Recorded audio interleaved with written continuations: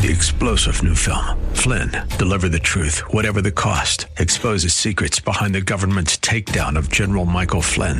Flynn knew what the intel world had been up to. He ordered the first audit of the use of contractors. This set off alarm bells. He told the truth. He was the most dangerous person for Donald Trump to hire. They had to get rid of Flynn. Flynn, deliver the truth, whatever the cost. Available now. Watch it today. Go to salemnow.com. salemnow.com. Well, welcome back as we head into Hour 3, coming to you from the Midas Gold sponsored studio here. It is a delight to bring back to the show Brandon Weichert. You can follow him on Twitter X or Twix at WeTheBrandon. You can order any number of his books, Winning Space, How America Remains a Superpower, The Shadow War, Iran's Quest for Supremacy, and Biohacked, China's Race to Control Life. How are you, Brandon? Oh, I am doing great. I just made the kids an early dinner of bourbon glazed beef that I bought from Aldi on sale yesterday, and apparently they love it. So that's always nice. Did you put on the bourbon glaze, or did it come that way? No, it came with it. That's why I was very intrigued, because it could either be really bad or really good. And apparently, I slow cooked it all day while I was working. No kidding. And do you get some of that too, or just the kiddos? Yeah. It's just I wanted to talk to you first. Uh-huh. You know, I don't want to be smacking my lips like John Kasich. Or all low blood sugared because you had a sugar spike or something. Right. So I'm eyeing the meat, thinking, oh, I wish my wife would get home from work soon so I could eat with her. So that raises a really interesting moral conundrum. If you get off with me before she comes home, what happens? Well, we'll see. Okay. We'll see. All right. I see where the priorities are. I'm glad to know I'm up there in the order homorum, as Augustine would put it. All right, Brandon, there's a lot to talk about. I don't know where to start. Let me start with the border security bill, so-called. The headlines I'm seeing are border security measure divides GOP. Is it really? Is it dividing the GOP, or is it dividing like three people in the GOP? Yeah, it's really only dividing the GOP elected people who are all bought and paid for by global. Okay. I think pretty much the base of the GOP, and I actually think many Democrats now who are living in these blue cities being overrun by illegal immigrants, I think there's pretty much a universal agreement that this isn't good for America. Yeah. And I think it's very interesting that, this is almost like a repeat. It is a repeat in many respects of the comprehensive immigration battle from 2005. That led George W. Bush. Yes. And you see yet again the idiot Washington, D.C. Republican class, all of whom should be fired immediately. Every one of them should be sent packing. They should be put in the unemployment line because, yet again, they have sold out the American people generally, and specifically the staunch Republican voters who are the reason for why they have a job, really. They have sold us out yet again. And I see David Frum, just like in 2005, saying this is really the best deal you could get. Well, I say bollocks. That is not the best deal we could get. A better deal would be no deal at this point. There can be no compromise on an issue as existential and fundamental as border security. And what this bill does, if it is passed through the House, which they're saying it won't be, but I'll believe it when I see it, but if this bill is passed, think about this. It defunds ICE while at the same time increasing the funds for Ukraine and Israel's border security. But our border security gets defunded. That is not right. Well, there's a lot there I want to come back to in just a half a moment, but I also want to ask, why can't they move on H.R. 2, which the House of Representatives did pass and has been sitting on Chuck Schumer's desk for almost a year? I don't understand that. Well, there's your answer. It's sitting on Chuck Schumer's desk, and let's face it, it's not just a Senate Democrat thing. Right. It's a Senate Republican thing. Correct. And we see this with that idiot, Senator Lankford. What a complete clown show. The guy should be fired. He should be removed from office. They've already censured him. His own state party has. He needs to be kicked out now. Pretty much every Republican in the Senate, with the exception of a few people, should be knocked out of their seats. It is time that Republican voters stand up as one and not allow such weakness, because this is it. this is the line right here. If we don't hold it in the next 6 months, we are going to lose our country. This is the once-in-a-lifetime generational battle, and we are at risk of literally losing America to these globalists, because once they erase our borders fully, which this bill does, once they erase our borders, that's it. In my lifetime, there is no more America. We become, a way station for the world's detritus. Well, let me ask you this. As someone who's not where you are exactly on Ukraine, but I think we're probably pretty close to the same place on Israel. So let's just say, as between us, there's 1.5 cheers for supporting Israel and Ukraine, let us say. Although I would like to see the day where Israel doesn't require dependence on America, as Netanyahu spelled out in his book from about 20 years ago. I just don't think it's good for anyone. It's too dangerous for them. Yeah, it's just not good for anyone, and you should stand on your own feet. But having been said, I think it's a mistake to put any of that stuff in an immigration bill, to be honest with you. Well, me too. I mean, yes, and this is something I've been saying since I was a lowly congressional staffer. Why are we bundling everything? And then you realize why. Yeah. Because the special interests want it that way. Yeah. Because they want to be able to say, oh, you want to fund our troops, don't you? Of course we do. We want to protect our troops. But then they throw in, some giveaway to some, special interest. And this is how it works. Somebody said on Twitter earlier today, they got in trouble because they said nobody read the bill on the Hill, and this individual got, I guess, censored or something on Twitter. Okay. And I responded and I said, as a former congressional staffer, I can tell you 100% certainty nobody read the bill on the Hill. There's no way they could. They don't have enough time. The bills are always too large, and this is what they want it to be. The special interests want bills that are 100,000 pages long that nobody has the time to read, because they're going to stuff in all of these unpopular things with popular things. And so in a perfect world, you're right, yes, immigration would be kept separate from things like funding Israel and funding Ukraine or whatever. Boy, personally, go sorry. Ahead. No, you go. Sorry. I was going to say, now, personally, I think we've given Ukraine enough. Okay. That's my personal opinion. Okay. I think that Ukraine was defended in the Battle of Kyiv, and that should have been when they negotiated. Our government, in its infinite wisdom, decided to threaten Zelensky and tell him, you better not make a deal with Putin, and now Ukraine is probably going to be lost. And in the process, NATO will be lost as well. Mark my words, this is the end of NATO. With Israel, I agree with you. We should be supporting Israel. I think it's a great investment. And so I don't want people to confuse my I segregated it out, though we would prefer a better day where this wasn't ever in a U.S. budget for a lot of reasons. But the idea that they would even even if Ukraine weren't in there, I guess what I'm trying to say is I don't even want Israel in there. I agree. Okay. I agree. It needs to be a straight-up bill on immigration, and this is an existential issue. This is literally what it is to be an American and what it is to be America.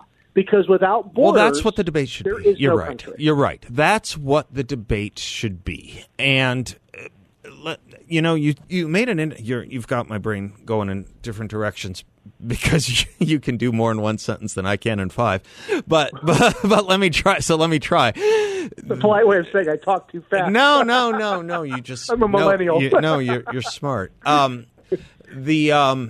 you. Well, the point I was going to make, we say we stuff a lot of this stuff in these bills that when I read about the ankle bracelets, I thought, why are we funding that twice as much as we're funding wall building?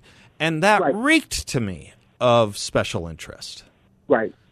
Ankle bracelets, that's not serious, is it? Right. Well, I'm sure the company that builds them is getting a huge kickback. Well, I would be, I mean, it raises the question, why all of a sudden ankle bracelet? Right. I've been talking about illegal immigration since 2000. Right. Probably. And I've never heard the word ankle bracelets in this debate. Right. Well, there's some contractor who's about to get a huge payout. Okay. And they're going to get their third house in Northern Virginia or whatever. The bottom line is I want to live in a world where we don't send money anywhere anymore until we have a thorough accounting of where it's going. And whether, for instance, you agree with Ukraine or not, the issue is I don't care what the Pentagon says, and I know they lie through their teeth to Congress as a matter of course. They tell Congress that, oh, yeah, we have a thorough accounting of these things. But then Breitbart last week just had an expose that they determined, I think it was Emma Jo Morris, she just did an expose which found that and then she got the Ukrainian ambassador to admit this, 90% of all U.S. foreign aid funds going to Ukraine are not spent in Ukraine. They are spent in Washington, D.C. And so that should really tell you. Okay, all right. Let me take a quick break, Brandon. I have so much more to do with you, and you have a lot more to say. Brandon Weichert is my guest, Weichert. We'll be right back. Welcome back to the Seth Leibsohn Show, coming to you from the 960 Patriot Broadcast Studios, brought to you by the veteran-owned Midas Gold Group, your trusted source for precious metals. Brandon Weichert is our guest. Brandon, the other part of this thing that rankles is the defensiveness of James Lankford, and I just, he's not up for re-election until 2028, I believe, and I just don't think he'd have done it this year if he were up for election this year. I just don't. Honestly, I think that somebody has something on him. I think that he, I don't know, did he go to Epstein's Island at all? Somebody has something on this guy because it's so out of character for him. He was always pretty much for the Senate. You got to remember, the Senate is always softer. But he for the Senate was a pretty sober. Pretty sober. Yeah. And so something out of the blue happens. This was, this bill was make or break for the globalists. This was it. They needed this to happen for multiple reasons right now. They needed this passed, and the Republicans in the House had found a spine, and so they were really having their plans complicated. And then suddenly this normally stalwart conservative comes out of the left field, literally, and now is suddenly sounding like Chuck Schumer. Oh my gosh, Chuck Schumer today says if this isn't passed, Americans might have to fight themselves in Ukraine. My goodness gracious, right. What happened to the notion that we might not even need this bill if the law were just obeyed? Legislation isn't required, someone said recently, and I think I remember hearing that in Schoolhouse Rock. It was Bill Maher who said it. Yeah, legislation is not required. What does it say when you've lost Bill Maher as a Democrat? That. I have my own problems with Bill Maher right now, but I take the point. I take the point. What does that say? When he's the voice of reason. Yeah. I take the point. Now, this is kind of an intellectual dive I want to do with you for a moment, if I can, if you'll forgive me. You, the author of a book whose subtitle is How America Remains a Superpower, twixt something pretty depressing today. Yeah, I've been feeling a little down. Yeah, you said, I don't believe any political action will prevent the loss of America in this generation. To be fair, you said any conventional political action will prevent the loss of America in this generation. Now, it's kind of interesting to me. There was a piece in the New York Times, I think it was yesterday, by Ross Douthat. I don't know if you may or may not have seen it. But he was saying, fair enough, but he was saying that our rivals in Beijing, Moscow, and Tehran all face much more difficult futures when it comes to growth, internal stability, and just the desire of their most talented citizens to stick around. I don't know. Yeah.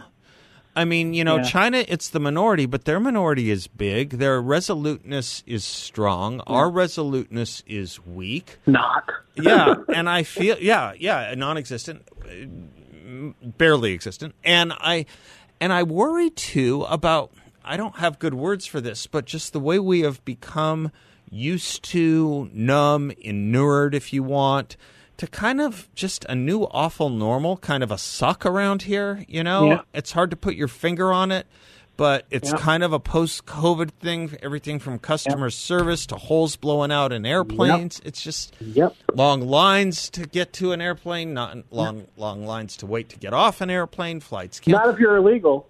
I know, right? But that actually, there's a point to that, too. Yeah. Veterans having to be put in behind the line for service to illegals and a lot of fronts, whether it's health care benefits. That kind of thing just makes one Not so proud to be an American. We're going to have two national anthems at the Super Bowl, God save us. Yeah, no, and you can't even say "God Save Us" anymore. That's also that. Also that.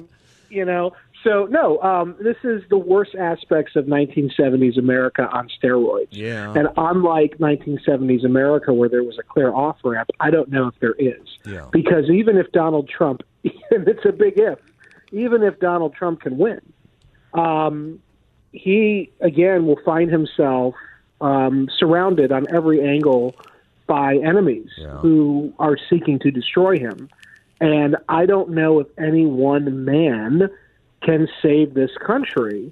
And the problem with Trump is he tends to be a one-man band. Mm-hmm. And so, this is why I said I don't know if any conventional political maneuver can save us at this rate. Right? The rot is so pervasive. The enemies are within the gates. And most Americans are not really capable, I don't think, of understanding. They want to still believe this is 1996 America. Yeah, or they've become numb to the suck. Or they've become numb to it. In either case, it leads to the same thing. Ambivalence on the part of the people, we need to be paying attention, and it tends to invigorate the worst elements of our political class because they feed off of ambivalence. And so, and they have all the power right now, and they are cramming as many of these horrible things down our throat as possible. I think it's because they're worried they may lose their power soon. And so they're sort of like the demon at the end of the movie that's like, going crazy because they want to just get as much bad things through as possible. That's what I think is going on here. The problem is when you flood the zone like that and you have an opposition party like the Republican Party, which is completely gelded, they're going to get through what they need to long before Trump gets elected, if he can get elected in a fair election.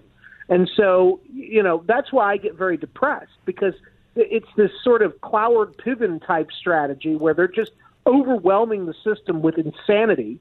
And the opposition is simply either bought out, controlled opposition like the Republicans, or they're completely ambivalent because they can't take it anymore. And it leads to the same place. It leads to tyranny and collapse. I have a friend who used to call me when he'd see a terrible story about the border or something like the border, and how is this possible would be his question, and why is this happening, and why. And I think he stopped asking that way because my answers were always the same, which is it's a political answer to the question. There's a political solution to the question, and we're not in power. That's why. Right. And so I wonder, I'd come back on the other side of this break to have you talk with me about what I do think does save this place, but I don't know if it's apprehensible. We're going to find out. And that is a decisive political victory. So you're right. We had the miserable last part of the 1970s, and Reagan wins 44 states, and then in re-election wins 49 states. That's a decisive victory. That is a message and a read of where the country is. I don't know if we are of that mindset. I don't know if we are that same kind of country. I don't know if we read the same stuff. All right, let's pick up on that when we come right back. My overall arching point is, yeah, we can save this place, but it's going to take a definitive victory, and do we have the stuff to do it? Brandon and I will be right back on that point. In the very dangerous position that I am between Brandon Weichert and his bourbon steak, I am Seth Leibson, and he is Brandon Weichert. Is that what it is? It's a bourbon steak of sorts? It's like a bourbon sugar glazed beef. Even better. Okay, all right. I'll just keep you a little longer. But keep me as long as you need. Okay. I'm waiting for my wife to come home, so she's stuck in traffic. All right. So a decisive political victory changes things, and we've had them. We had them in 1994 as a raised hand to Bill Clinton saying, hold on, stop. We had it in 1980. We repeated it in 1984. We had it also with Nixon, by the way. And we had it in 1972. Correct. Yes, good point. So there have been times where we have course-corrected in a major way. Sometimes it worked out. It worked out in 80 and 84, more so than it worked out in 72, God knows. Yes. And 96 helped a little bit, but I think most of that stuff has been, well, I think the 80, 84 stuff, too, has been undone. But my point is, are we still the same country? Do we have that within us? Do we have the capacity for this massive self-renewal? I don't know. This will be a test case for it, I think, this election. I think before the rise of Obama, we did. Okay. And what I mean by that is I think what we're living through is an administrative, slow-rolling coup d'etat that was begun the moment Trump was going to win the election. I talk about this in my forthcoming book called A Disaster of Our Own Making, How NATO Expansion Doomed Ukraine. And part of the book looks at the domestic political calculations that American presidents made in relation to Ukraine. And something that we found was that, Hillary Clinton, when she lost, started spreading Ukrainian disinformation about how Trump was a Russian spy.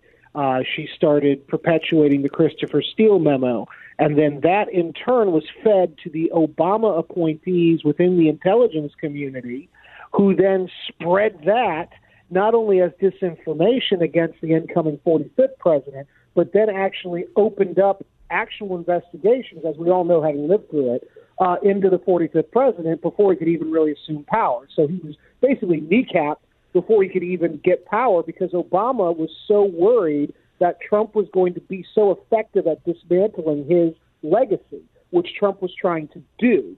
And so by the end of the Trump administration, we had been through a series of withering internal attacks directed by Obama and Clinton-type people within the DOD and within the CIA and the intelligence services, whose entire mission was to negate the Trump revolution, to leave open the possibility for a restoration of the Obama regime in the form of Joe Biden, who is nothing more than Obama's meat puppet. And now that Biden is failing, clearly, who are we hearing whispering in the background might be replacing him is none other than Michelle Obama, who would be nothing more than a continuation of Barack Obama, only in female form, and he would be basically the co-president through 2 terms of Michelle Obama, and she is the only one, at least on paper, who could effectively, completely upend Trump's return to the White House if the election is free and fair. And so, we're living through this sort of, post-America regime, which leads me to say I don't know if we're the same country that we were before, because as bad as Carter was with Reagan, Carter was not somebody who was going to initiate a covert action against his political opponents. As bad as Carter was. Well, you looked at his attorney generals; they were pretty stable people like Griffin Bell and what have you. And they were trying to clean house from the kinds of stuff that the CIA had been doing on the domestic front and COINTELPRO and stuff like that. It was Church Committee and all that. Exactly. So they were sensitive. But my point is that since 2016, what is that, 8 years now? My goodness. Yeah, I know. Since 2016, the American people have pretty much taken the fact that we're living in a non-American oligarchic corporatist system, quasi-totalitarian system. They've taken it in stride. They think it's okay. Look at the way people comply. They wanted it. A lot of people were conditioned to want it, and a lot of them were happy to. Let me take a break and pursue this. Yeah, let me pursue one other angle on this with you when we come back. I can keep you one more segment, right? I'm here. Will simmer. Okay. It's fine. All right. What was E.B. White's book of essays? One Man's Meat, I think. Brandon Weichert and I'll be right back. Follow him at WeTheBrandon on Twitter X, a.k.a. Twix. Welcome back to the Seth Leibson Show. Brandon Weichert is my guest, author of several books: Winning Space, How America Remains a Superpower, The Shadow War, Iran's Quest for Supremacy, and Biohacked, China's Race to Control Life. You can follow him on Twitter X at WeTheBrandon. Brandon, you put your finger on something I think that was decisive for this country, or at least was a big turning point. And that was after the defeat of Hillary Clinton in 2016, there was a concerted narrative that this was an illegitimate election brought to you by the Russian Federation or Vladimir Putin. And that in and of itself spoke to an inability to understand or accept a loss in a legitimate election. But that lie carried forward and was perpetuated in an endless feedback reticular loop, and then it was expanded upon to include not just the illegitimacy of Donald Trump, but then we've got the media weighing in with Donald Trump being a fascist and an Adolf Hitler, and that reticular loop became suffused through commentary, cable news, social media. Now, It's true that Reagan was called those names. It's true that Bush was. It's true that any Republican will be. Goldwater was. Yep. The volume, the frequency, and the new age of cable television along with the Internet changes that. And I think it changes a people, Brandon. Yes. I think when you convince so many people that your president is not only illegitimate, but is redolent of the worst examples of tyranny in human history since Genghis Khan, it does something to a people. I think it does something mentally. It does. Well, and I showed this in my Law and Liberty. I partook last year in a symposium on social media, and I was basically the only one arguing that we needed to basically, really crack down on social media. Law and Liberty is a more libertarian publication, but I actually showed the data, the scientific data that proves that social media and the Internet and our engagement with it over time literally changes the brain patterns in people. Mm-hmm. And so what a wonderful tool for propaganda. And the left are masters of it. I mean, they're communists at heart. They're masters of manipulation and lying. And so we see that play out on a daily basis. You're right. With the entirety of the Trump administration, pretty much every quote-unquote mainstream news source, no matter what venue, was perpetuating these narratives. Right. In fact, last night, or yesterday rather, or maybe it was this morning, Morning Joe, I watch it so you don't have to. Right. Morning Joe had that idiot Mark Warner on, and he was still perpetuating the big lie, the big lie of Hillary Clinton and Barack Obama, that Donald Trump was a Russian spy. He was literally saying that again yesterday or this morning, whenever I saw it. I posted it on Twix. This is what we're up against. It has been proven that was a bold-faced lie perpetuated by a fabulous Christopher Steele, who was a paid agent of Hillary Clinton, who was bitter that she lost to Donald Trump. So she came up with this conspiracy theory, which was crafted in part by Chalupa and these DNC operatives working in conjunction with the Petro Poroshenko government in Ukraine, who did not want Trump to become president because they thought he'd be anti-Ukraine and pro-Russian. That we have a sitting senator on the Intel Committee still perpetuated a proven lie, a proven Ukrainian disinformation canard. That is the thing that should gall most Americans. But Warner's words are taken at face value. People nod their head in agreement because we all have sort of internalized the great lie because of social media and the Internet and the way that it plays on our brains to basically accept things at face value that they say, and they're mostly lies. If you can get rid of the lies for a moment, if you can prescind the lies from this discussion, and you asked any partisan Democrat, I think you could include Bill Maher in this because he rails against Donald Trump's presidency as well. I think if you said to them, outside of Russian collusion, which has been disproven, and even if you don't believe it's been disproven, just work with me for a moment. Outside of the Russian stuff, what's the worst thing Donald Trump did? You guys have an awful lot of complaints about him. What did he do that was so bad? Now, I think in most cases you would get a stutter or, a how can you ask me that kind of response. You might get he appointed justices that overturned Roe versus Wade, but that's merely a policy preference. That's not it was done after he left office, too. And okay, all that. Fair enough. But if you were to ask me, or you, or probably most people, if not everyone in this audience, name me 5 things Joe Biden has done that have really screwed up this country, it wouldn't be hard. I mean, we could rattle them off like that.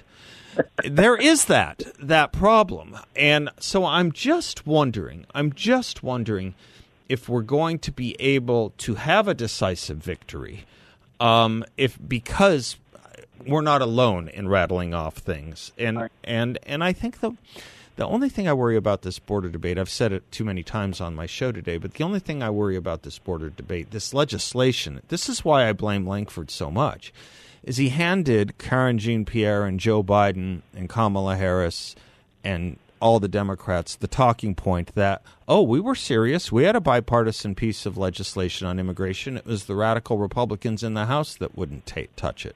That's what he was part and parcel. Well, he was paid to do that because I think they had compromising material on him. Wow. He's done something, I'm sure, in the shadows that they know about, and they're threatening him because it doesn't make any sense. But you're right. I mean, but that was the point. And furthermore, the entire debate around the immigration bill was such a joke. It's not even a debate. It's just basically a rubber stamp, piece of legislation. And the fact that Republicans are the ones delivering it, just like the Carrie Lake, recording, it wasn't a Democrat who showed up at her house. That's a fair point. No, there were no Democrats involved. They had nothing to do with this. It was all our own team. This is why I say the Republican Party is a special place in hell for the Republican establishment. That's actually a very good point. When you think about fighting the swamp, fighting the bog, fighting the deep state, we have our own. Yeah. And in many ways, they're worse because you can't. How do we fight them when they're supposed to be on our side? How do we? It's a fifth column situation. No, we got a lot of that going around. We have a lot of that going around. Well, Brandon, it's always good catching up with you. I now turn you over to your wife and your bourbon beef and your children. Thank you. And beef, it's what's for dinner. It is what's for dinner with that great voice. All right, brother. Be good. I'll talk to you soon. Yeah, you too. I'll see you later. All right. Bye. Brandon Weichert, Weichert. Follow him at We the Brandon on Twitter, X, or Twix, as even he is now calling it. We'll be right back. Portions of this show brought to you by our good friends at YRefi. Check them out at investyrefy.com. That's invest, the letter Y, then refy.com, or give them a call at 888-YRefi24, 888-YRefi24. They have an investment in a secure and collateralized portfolio where you can earn up to a 10.25% fixed rate of return, and the investment is not correlated to the stock market or the Federal Reserve. You are in total control where you can turn your income on or off, compound it, whatever you like. There is no attack on principal if you ever need your money back. There are absolutely no fees. Of course, you get a monthly statement with no surprises. YRefi. Check them out. InvestYRefi.com. All right. Before I send off young David to go get his hair cut, and before I go running and then back to my new favorite place, I need to quote to you a fabulous quote my friend Steve brought to my attention from James Burnham. Do you guys know who James Burnham is? He was an important philosophy professor at NYU, and then became an editor for National Review, wrote some important books. He was talking about Eleanor Roosevelt here, but I think we could apply it probably to Joe Biden, and it's such a great quote.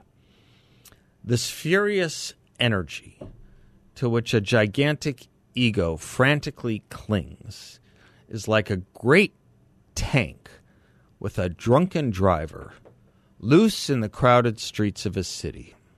It is on rush of sentiment, unguided and unrestrained by intelligence, reason, or principle, over whatever subject, problem, plan, or issue he touches. He spreads a squid-like ink of directionless feeling. All distinctions are blurred, all analysis fouled, and in that murk, clear thought is forever impossible. Isn't that poetic? The only thing that would not apply is furious energy. But there is a furious energy to those behind him and perpetuating and and giving him propulsion, propelling him. And it is all that. It is all that. Making things endlessly hopeless, which is why November can't come soon enough. And please, when it comes, let it be decisive. We really have no other choice but to make it decisive. Otherwise, we will sink into that kind of despair that finally got to Brandon Weichert.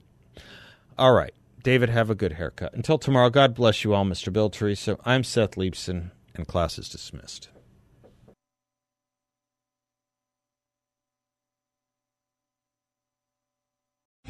Three-star General Michael J. Flynn, head of the Pentagon Intelligence Agency, knew all the government's dirty secrets. He was one of the most respected generals in the military. Flynn knew what the intel world had been up to. He understood its funding. He ordered the first audit of the use of contractors. This set off alarm bells.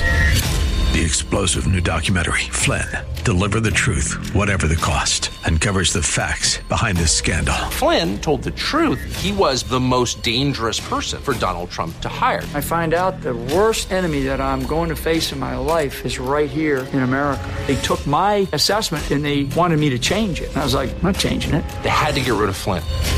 With in-depth interviews, archival footage, and never-before-seen personal records of the man behind the headlines. I just felt like I was drowning. Flynn, Deliver the Truth, Whatever the Cost. Available now. Watch it today. Go to salemnow.com. salemnow.com.